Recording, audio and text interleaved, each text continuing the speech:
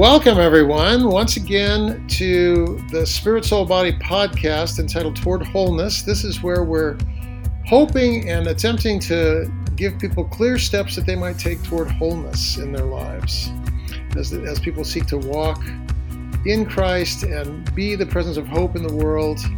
Many people are asking questions about how to do that, and I'm really thrilled with the guests that we have today on the podcast. Amy King, because of the work that she does.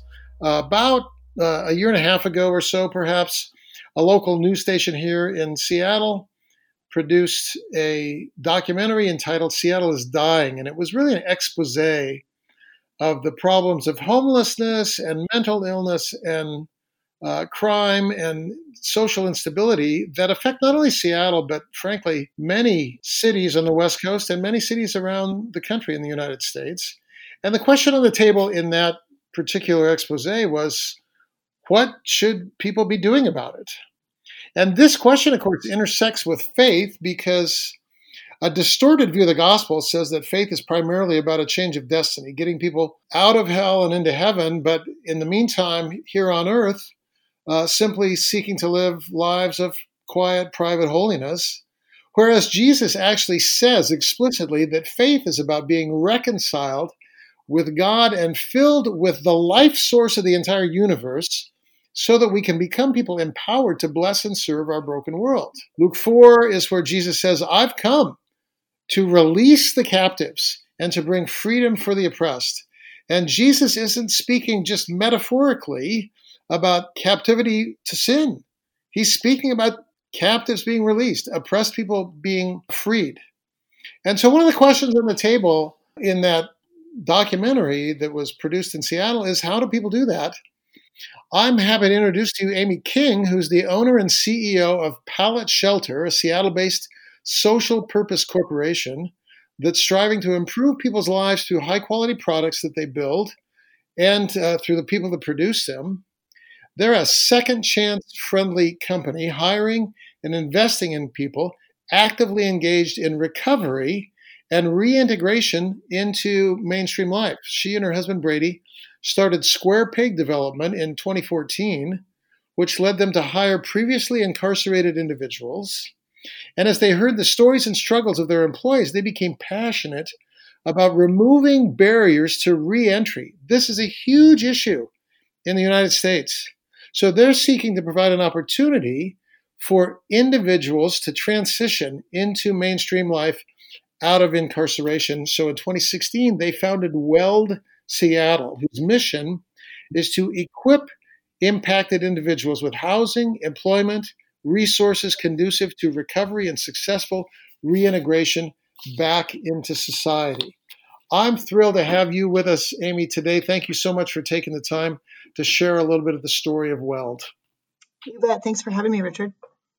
So can you give us a little background about how such a work is born? You guys got married and are raising a family and doing kind of normal things, and then suddenly you're involved in a pretty profound and meaningful work, but that doesn't just fall from the sky in a vacuum. Something happened to make this thing come into existence. Tell us a little bit of your story there. Yeah, so my husband and I lived in Seattle for most of our marriage, and my husband is a general contractor and was building houses here prior to and during the recession of 2008.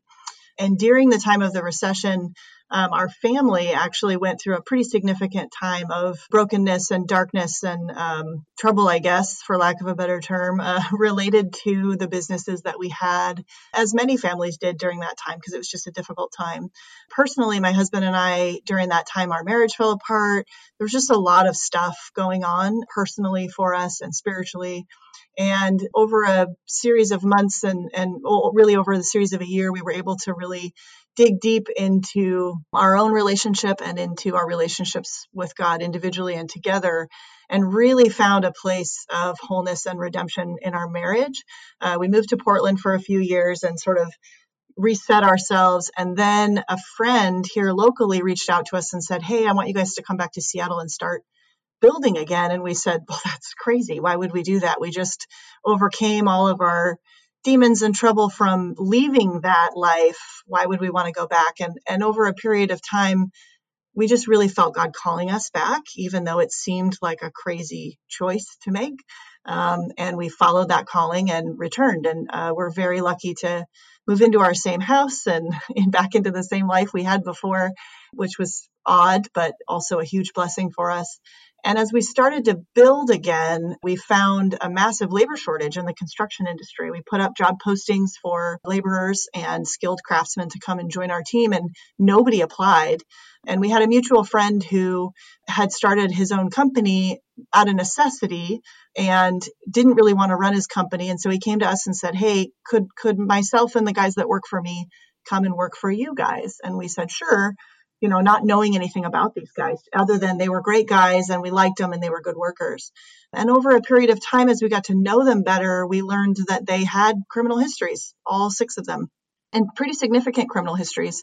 And my husband and I both had no experience with this area. We both were very privileged growing up and protected from, these kinds of things. And so we were very naive, very ignorant about the criminal justice system, about addiction, about recovery.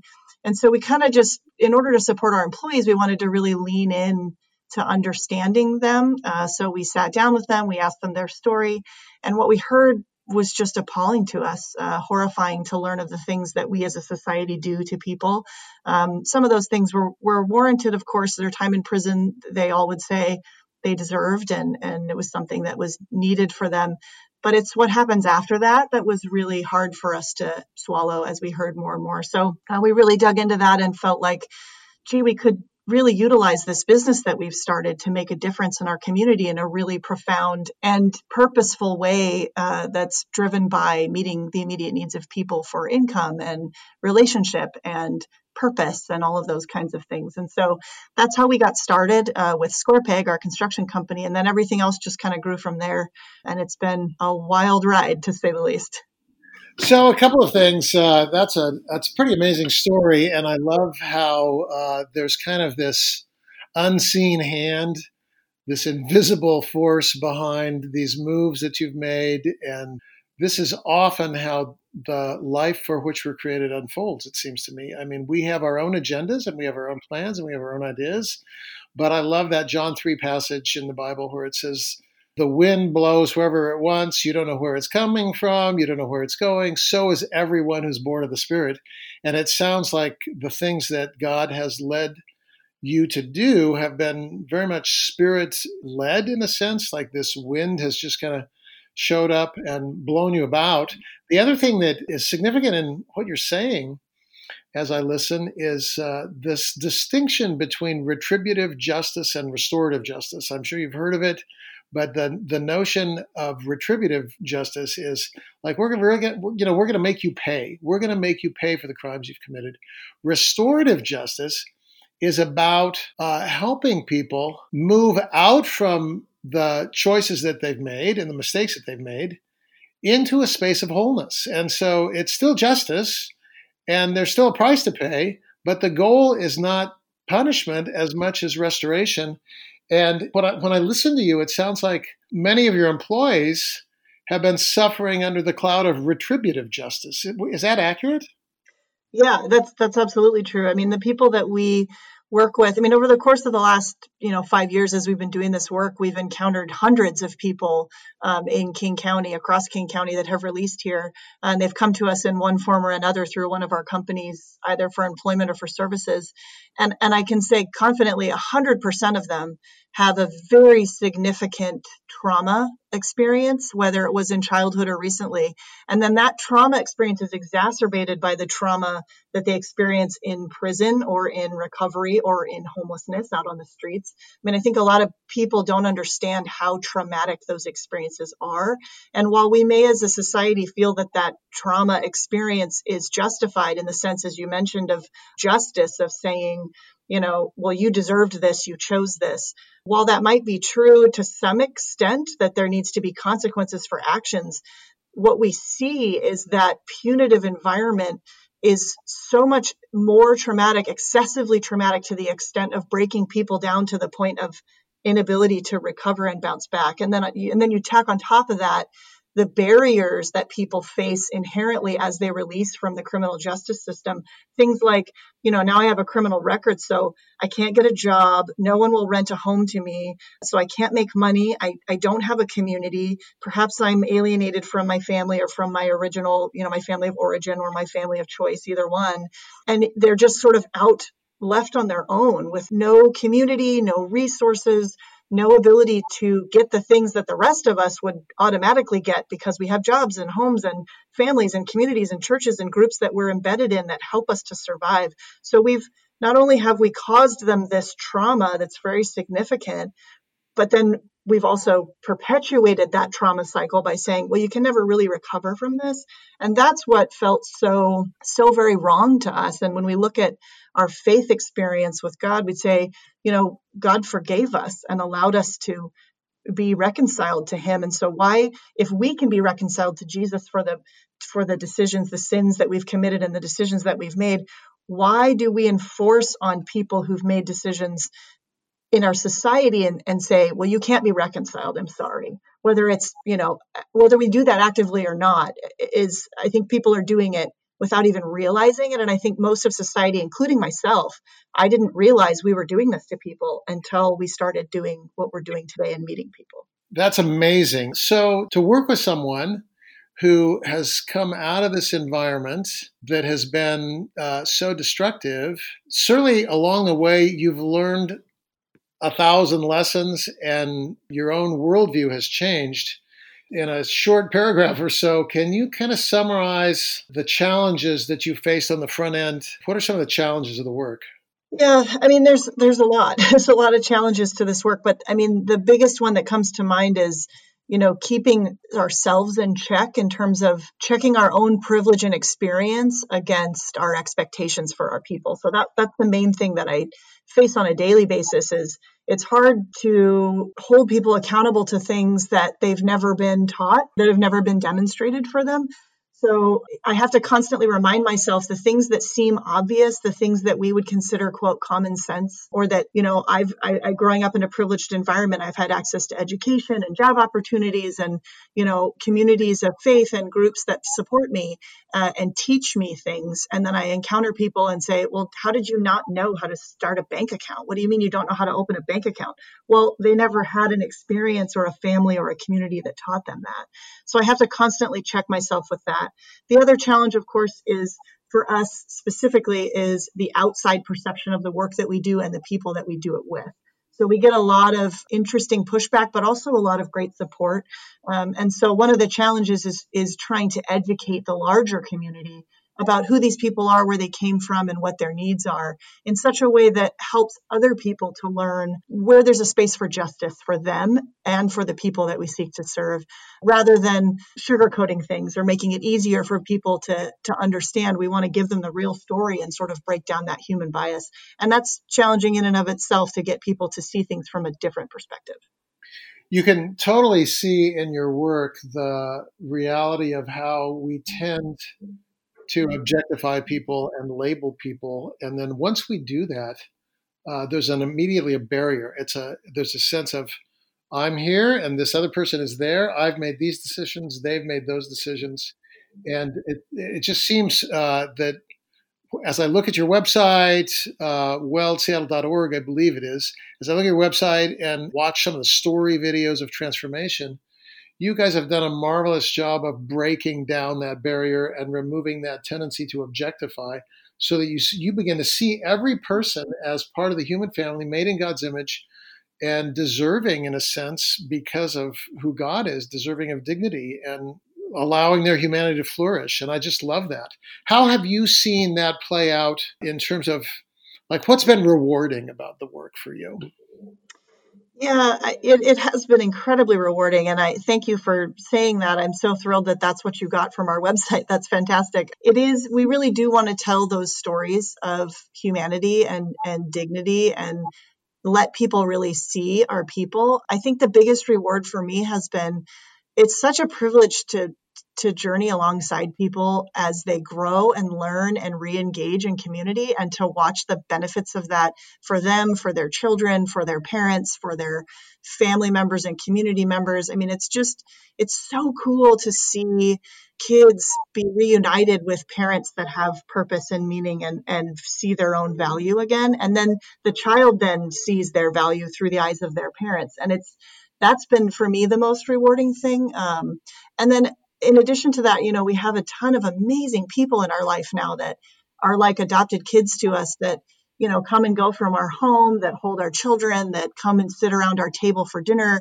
And they have amazing stories that are real and raw and beautiful, and really demonstrate all of the glory that God brings through redemption. And they demonstrate it in very real and tangible ways. And that is a privilege I can barely describe. It's the most rewarding part of what we do, for sure. I mean, I recognize in the question I'm about to ask, there's a huge risk of stereotype, and I don't mean to stereotype and put people in categories in a sense, but as well, I'm mindful in my own circle that it's often been the case, not universally, but often been the case, that the harder you fall, the more real your faith is on the other side of the fall. And I always use this paradigm when I preach in the church that I'm privileged to lead, that the trajectory of our lives has these 3 chapters that are repeated over and over again: order, disorder, reorder. You mentioned it in your own life with the economic downturn of 2008, how that plunged you guys into a state of disorder. I mean, the people that you're investing in have experienced profound disorder. I'm assuming then that on the far side of that, there's often a profound reordering. Does that make sense?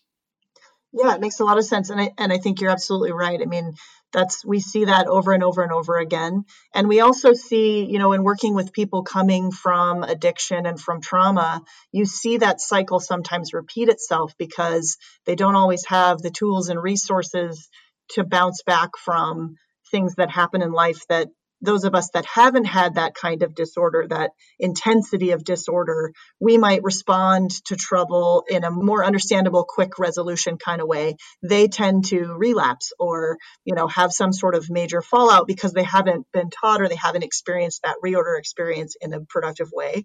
And so we see it time and again where, it happens over and over. It's a cycle of life to some extent. But yes, 100% of our people have this very intense disorder experience. And then that reorder can be very beautiful. Not always, but many times is really beautiful. And seeing them put the pieces together of their life and understand how their trauma experience informs who they are today and who they are in the world in terms of benefiting others, that is a really beautiful thing to watch. One of the things I love about what you're doing, Amy, is I encounter many people who are, frankly, disillusioned with faith, disillusioned with Christianity, rethinking their relationship to the church, this kind of thing. And often the reasons given is because it seems that churches fall into the trap of either privatizing the faith and making it just something about, my own personal well-being and security, or getting my ticket stamp so I get to go to heaven later.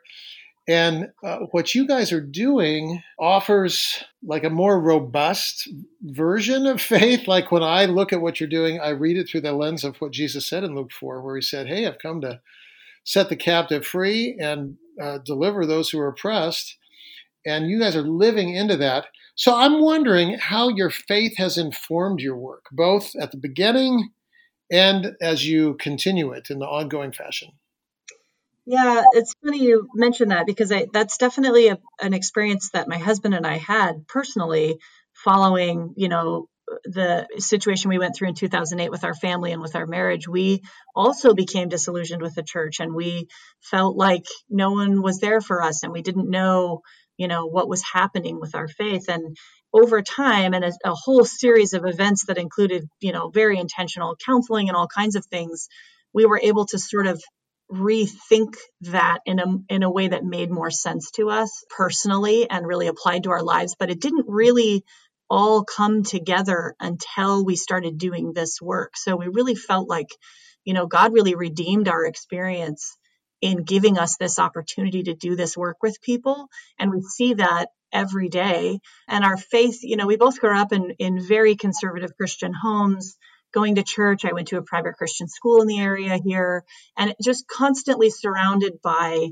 faith experiences that, as you mentioned, felt very privatized, like it was just meant for a certain group of people. I don't remember going to church as a child and seeing homeless people in the pews or people that were suffering. They might have been there, but I wasn't aware of them. It wasn't something that was readily obvious to me. And so now when I think about the work that we do and the need that I see both in our city and across the country, I realize, faith is not just going to church and sitting in a pew and being part of that community.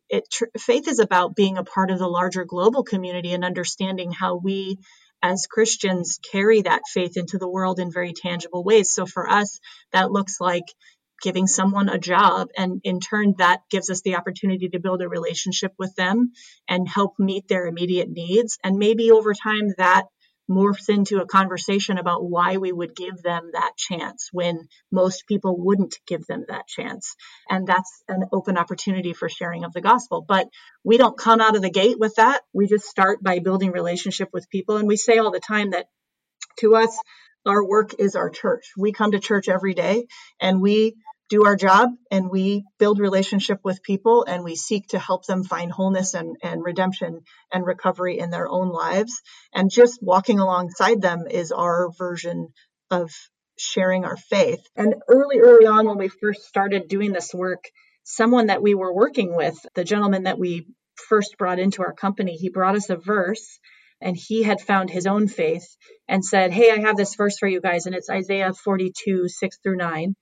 And when he brought it to us, I just bawled when he read it. And I said, that's our verse. That's about us. And I believe that God is calling us. And in turn, through that calling, he's going to provide what we need to do this work. And that's just exactly what's happened along the way. And I can't deny the fact that, we believe in an all-knowing, all-loving God that wants to see people reconciled to him.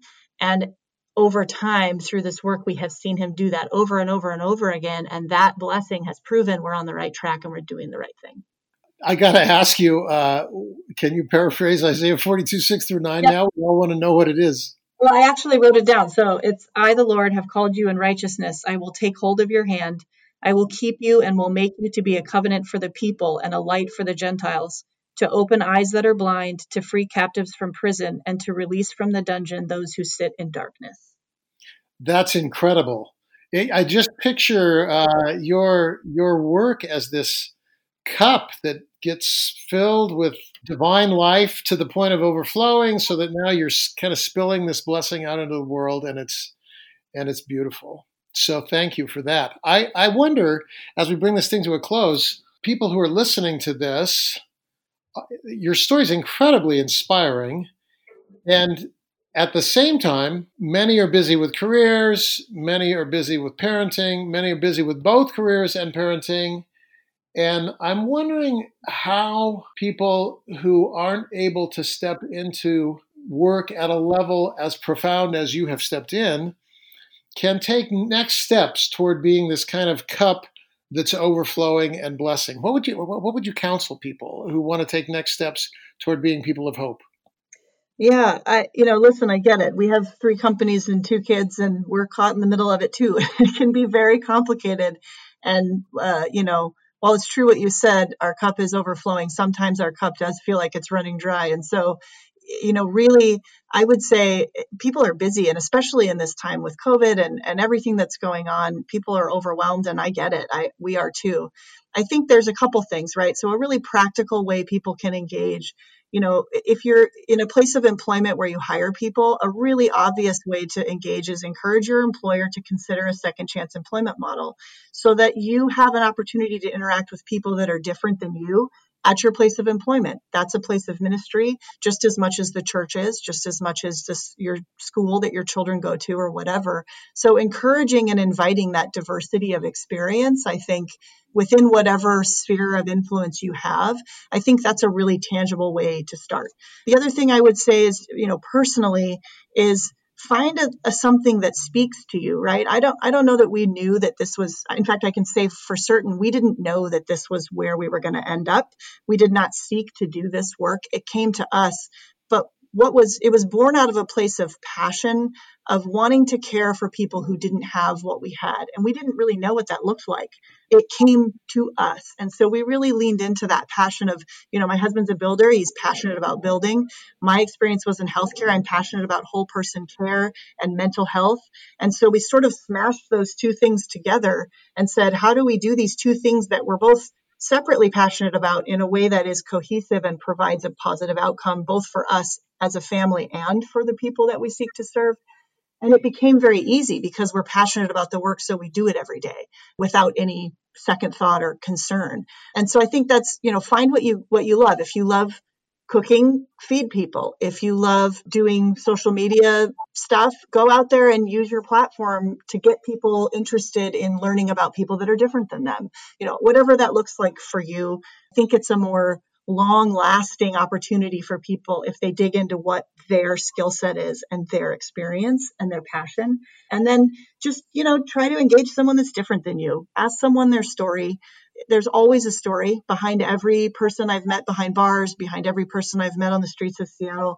Everybody has a story.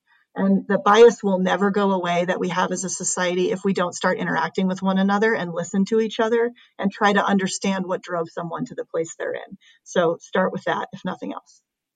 I think that's beautiful on both counts. The first part of what you were saying reminds me of a quote by an author that I'll never forget. He said, "Your calling is where the world's need and your deep gladness intersect." And so God has made each one of us with kind of unique bents. And as we live into those bents, that I think the Bible calls spiritual gifts, actually, as we live into that and use the gifts that God has given us, we do find joy in the work. It's not that it's easy.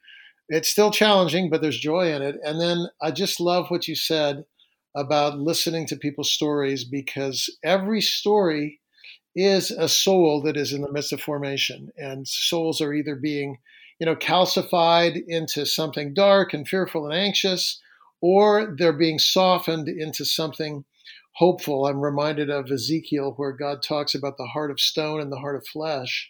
And the work that you are doing, Amy, God is using you guys to take hearts of stone and turn them into hearts of flesh. And that's just, it just brings joy to my heart. So I want to thank you for the time that you've spent today sharing that story. And I encourage everyone who's listening to go online and look at the website. I'm correct, right? It's weldseattle.org. That's correct. Yeah. And on their website, there's several testimonies of people whose lives have been transformed through the work that Amy is doing. And there's steps that you could take if you want to partner with the work that they're doing as well. So I want to thank you again, Amy, for your time. And I look forward to seeing what happens in other people's lives as they listen to your story and take next steps toward wholeness in their own lives. One step of which, of course, is stepping out into the world to be a person of blessing. So thank you for showing us the way. Thank you for having me. It's been a pleasure. And we look forward to seeing you next time on the Toward Wholeness podcast. Thanks for joining us today. Bye-bye.